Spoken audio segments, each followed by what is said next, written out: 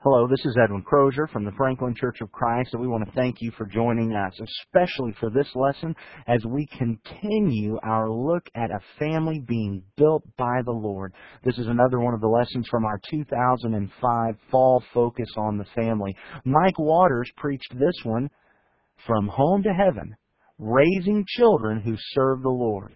We all know how important it is for our kids to grow up and serve God and go to heaven.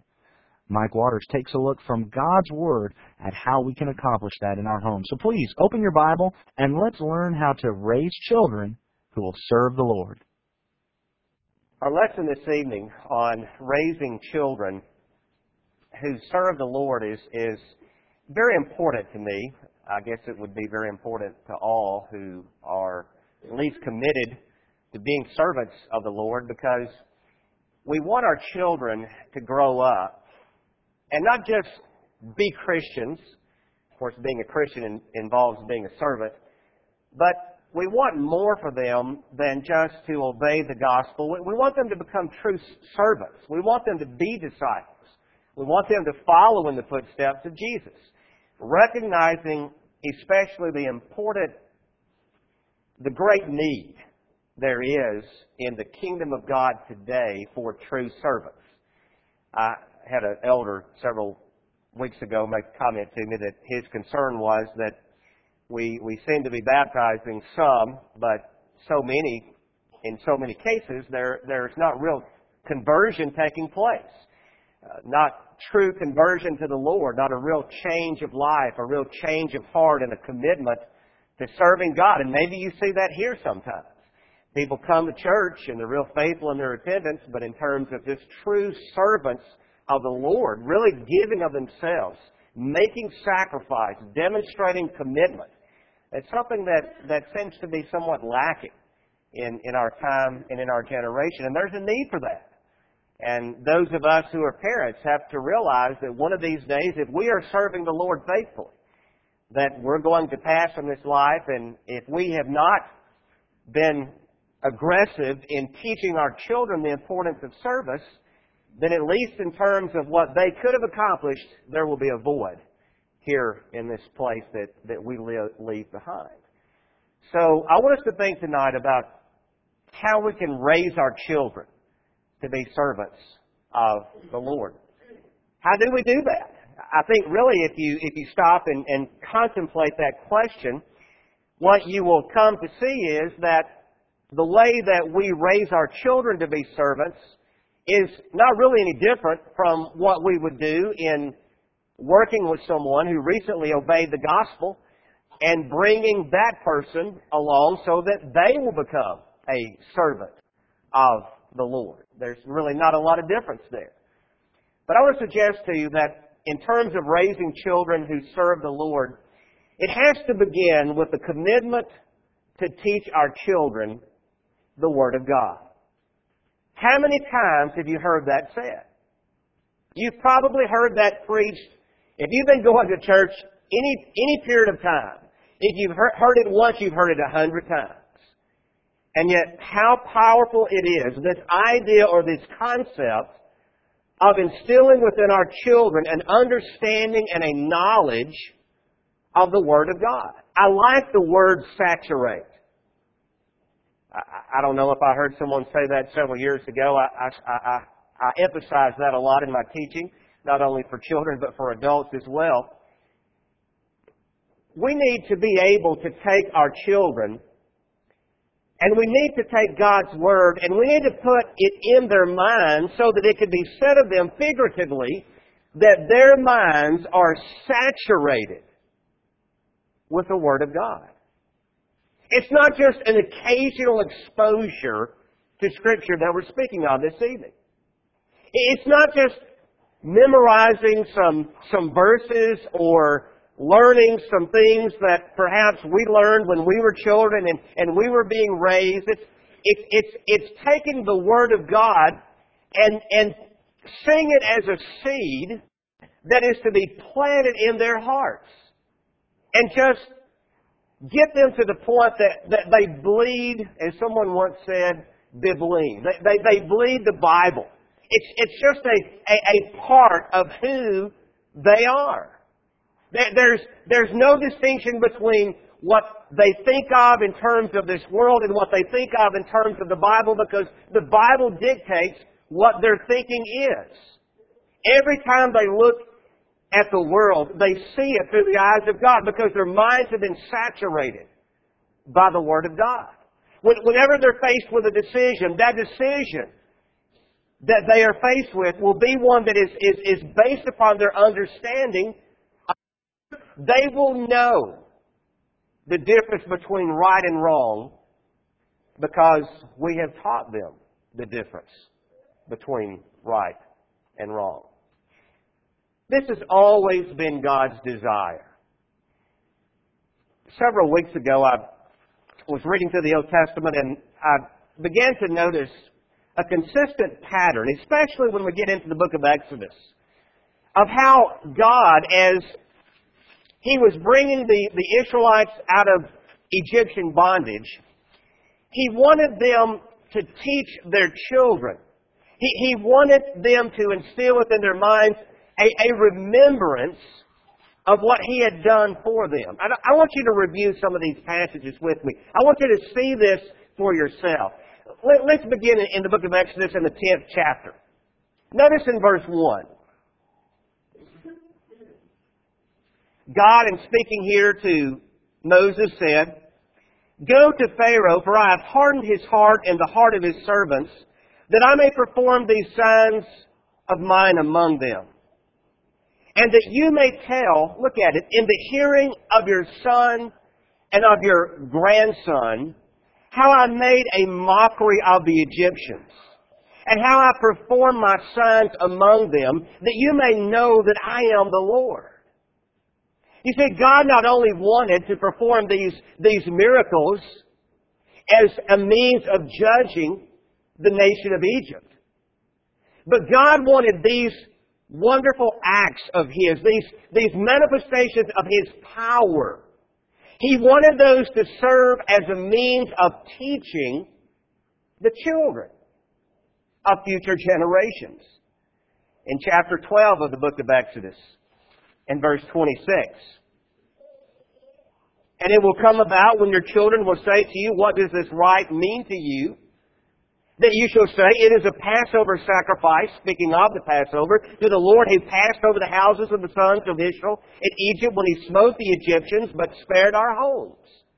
Again, in the future, as they partook of that Passover supper, that was to serve as a means of teaching for the children of the Israelites. In the 13th chapter of the book of Exodus, in verse 14. "It shall be when your son asks you in time to come, saying, 'What is this?' then you shall say to them, 'With a powerful hand the Lord brought us out of Egypt, from the house of slavery.'" There was to be conversation among the Israelites. There was to be communication in the families, in their households, about what God had done for them. And God wanted the parents to tell the children, "This is what God did for us." In verse 15, "It came about when Pharaoh was stubborn about letting us go, that the Lord killed every firstborn in the land of Egypt, both the firstborn of man and the firstborn of beast. Therefore I sacrificed to the Lord the males, the first offspring of every womb, but every firstborn of my sons I redeemed." Again, teaching that we have a hard time getting our hands around. We have a hard time understanding, but for the Israelites, it was important from God's perspective that they know these things. And again, I have several other references here, but the point is very simple. God has always wanted His children to teach their children about what He has done for them. And again, let's ask ourselves the question, what is our motivation when we teach our children the Word of God? What is our motivation when we encourage them to study? Does it go beyond simply wanting them to be prepared for Bible class? Does it go beyond wanting them simply to be able to answer the questions so as not to embarrass us? You think that sometimes, don't you, parents? That all kind of goes through our minds. And I think maybe what that demonstrates is that we are forgetting what is of greatest importance. And that is, we want our children to be able to understand God's Word so that they can grow up and that they can be servants of God. Along these lines, we need to emphasize the Bible's teaching on this idea of service.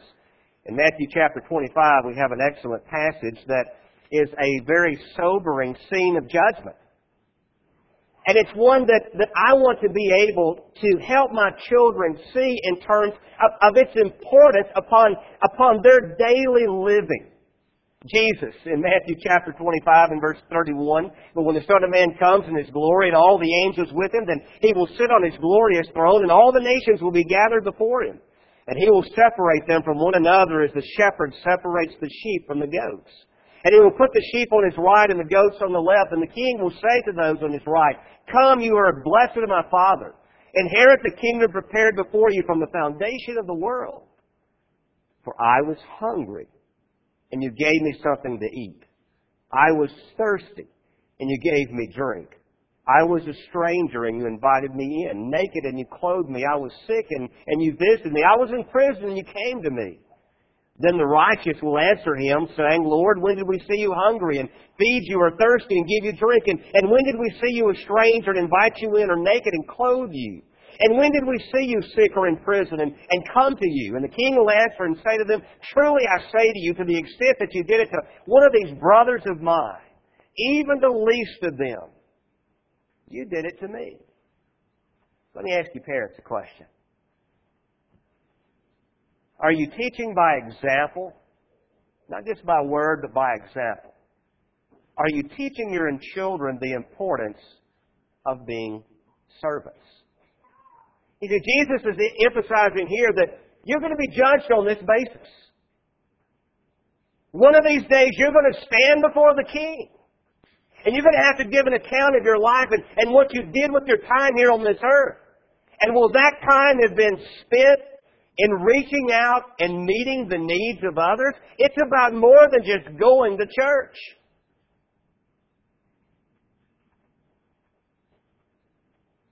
You see, if I want my children to go to heaven, if that's something that is of importance to me, then I will be teaching and modeling behavior for them so that when they someday experience this scene of judgment for themselves, as they will,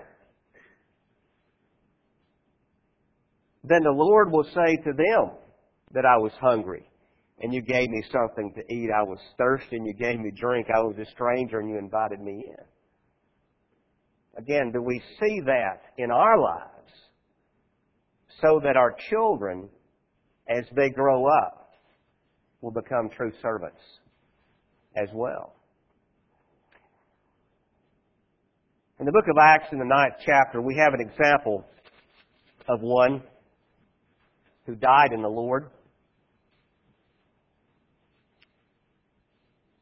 And we read of her in verse 36 of the book of Acts, the 9th chapter.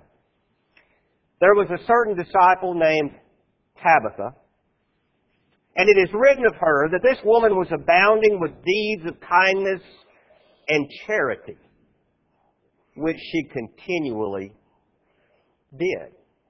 And then down in verse 39, Peter arose and went with them, and when he had come, they brought him into the upper room, and all the widows stood beside him weeping, and showing all the tunics and the garments that Dorcas, this lady, who had passed from this life, used to make while she was with them.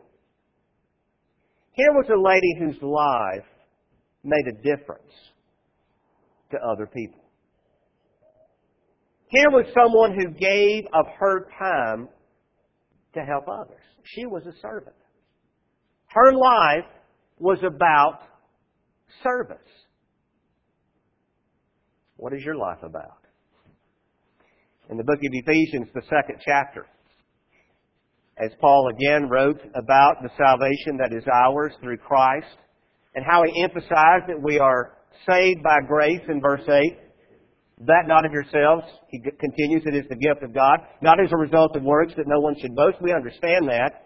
But then in verse 10, Paul wrote that we are His workmanship, that is God's, created in Christ Jesus for what? For good works, which God prepared beforehand that we should walk in them. That means that they should characterize our lives. And we only have to study the Bible to find out what those good works are. We read about them earlier in Matthew chapter 25. And again, do our children see that in us? Qualifications of one who would be worthy of support from the church are found in the book of 1 Timothy chapter 5 and verse 10. And again, we see one who is given to service. Are we raising children who serve the Lord? We must show them from the Scriptures examples of those who did, who were servants. We must help them understand, based upon what the Bible teaches, what it means to be a servant. Secondly, if we're going to raise children who serve the Lord, we're going to have to create a home environment that is conducive to kingdom service. I believe that we should use our homes as tools of ministry. In the book of Acts, in the 5th chapter, we read about the life of the New Testament church, and it was said of them, it's recorded by the divinely inspired historian Luke, that every day in the temple and from house to house, they kept right on teaching and preaching Jesus as the Christ. Don't miss the point here. Their ministry, their service, wasn't limited to a church building. They used their homes to serve the Lord. In the 12th chapter of the book of Acts, we read of those disciples who were in the house of Mary, the mother of John, who was also called Mark. And there were many who were gathered together there, and they were praying. You have group activities here, and that's good. It's good to see congregations that are meeting in the homes of the members. Because what that does is that provides you, if you have small children or children of any age, that provides you with an opportunity to show them that you are using that blessing that God has given you as a tool of service or a tool of ministry. And it's not easy. It's not convenient. It doesn't always fit in with the schedule. It doesn't always fit in with life because we're very busy, aren't we? We are in the process, I think I mentioned earlier, of hiring a new preacher.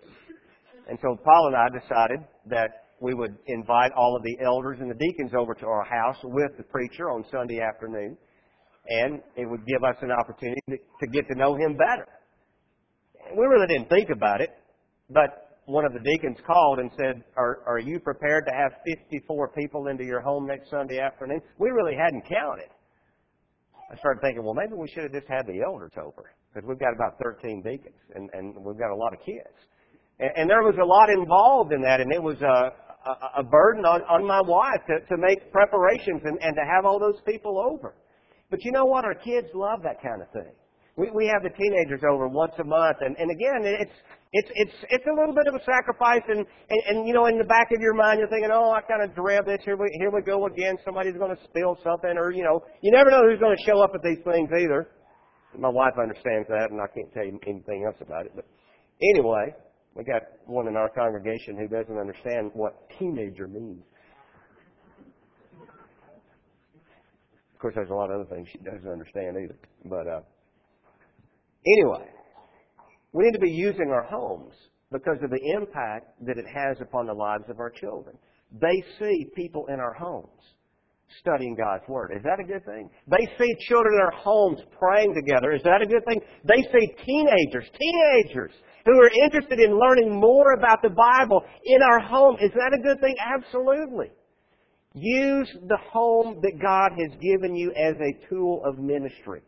And again, I've got several passages of Scripture referenced here that simply show how that during the first century, numerous Christians, we find churches meeting in their homes. And I'm not sure if that means that they had a house church or if they just had members of congregations that were coming into their homes. I think about the church at Jerusalem with 3,000 members. I can't imagine them meeting in somebody's house. It had to have been a big house. But I believe that we need to use these houses that God has given us, and we need to invite people. It's a much better opportunity or environment to bring others in to share the gospel. And then we can bring them here to our public assemblies and they can gain greater exposure. And I tell you what you guys are doing with the fall focus and all the different activities that are kind of integrating in with all that is wonderful. So just continue to do what you're doing and continue to take advantage of that. I think one of the things I see in the church today that is bothersome to me is the lack of hospitality. You know, that's something that's emphasized in the Scriptures. In Romans chapter 12 and verse 13, Paul wrote that we are to be contributing to the needs of the saints and that we are to be practicing hospitality. You know, that goes beyond just once a year or twice a year. And hospitality, I've asked myself the question, what is hospitality? Well, it's simple. It means to be hospitable. And if that doesn't mean that we're using our homes to invite in members of the church or strangers to teach them the gospel, I really don't know what it means, if that's not what it means. In the qualifications of elders, they are to be hospitable. Why? I believe it's because of the importance of that practice in growing local churches. In Hebrews, the 13th chapter, we find another statement that's made about this idea of hospitality. We are to be hospitable without complaint or without grumbling. Hebrews 13 and verse 2, do not neglect to show hospitality to strangers. And then in Peter's writings, he said that we are to be hospitable without complaint. Well, it's easy perhaps to be hospitable, but then we complain about it. Well, I dread having them over, or I wish they, that's not hospitality. It is openly welcoming others into your life. And again, I believe that if we create a home environment that is conducive to kingdom service through the extension of hospitality, then we're going to be raising our children to do the same. And that's a part of serving the Lord. And then finally, raising children who serve the Lord. Focus upon the benefits of raising children who will serve the Lord. Thinking about the benefits, I believe that love will permeate the home, given the relationship that exists between love and service.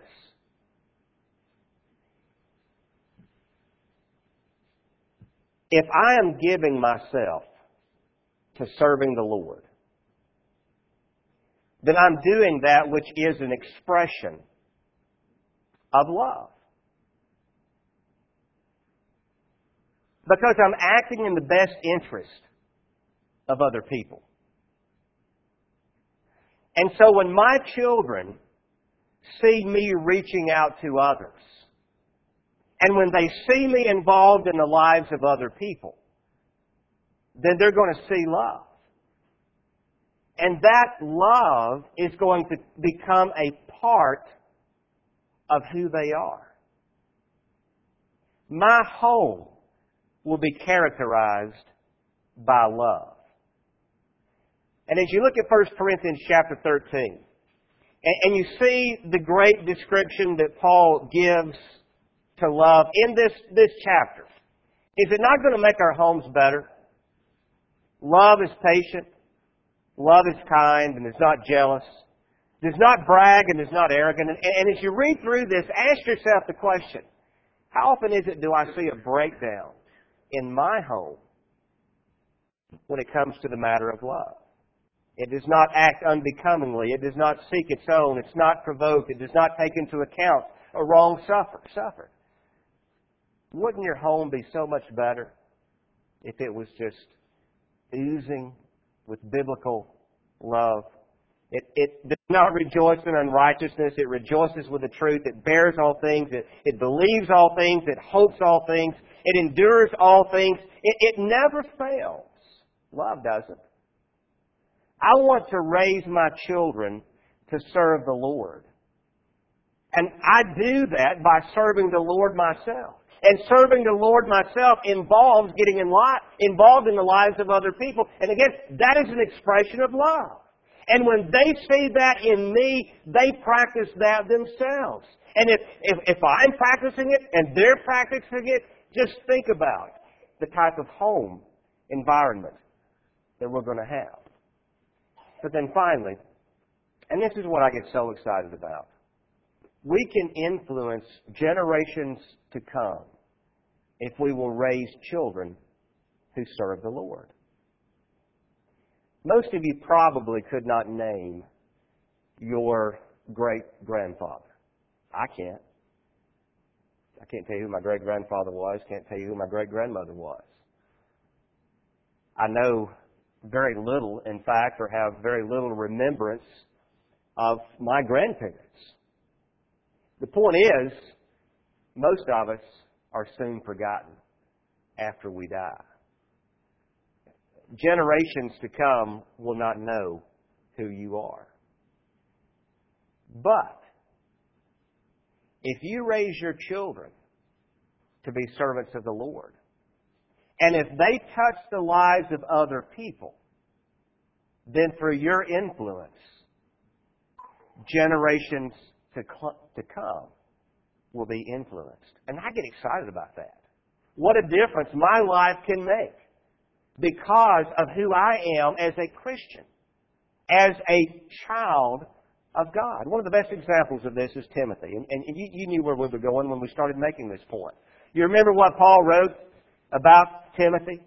About his upbringing, about the influence of his mother and his grandmother. In 2 Timothy chapter 1 and verse 5, "For I am mindful of the sincere faith within you which first dwelt in your grandmother Lois and your mother Eunice, and I am sure that it is in you as well."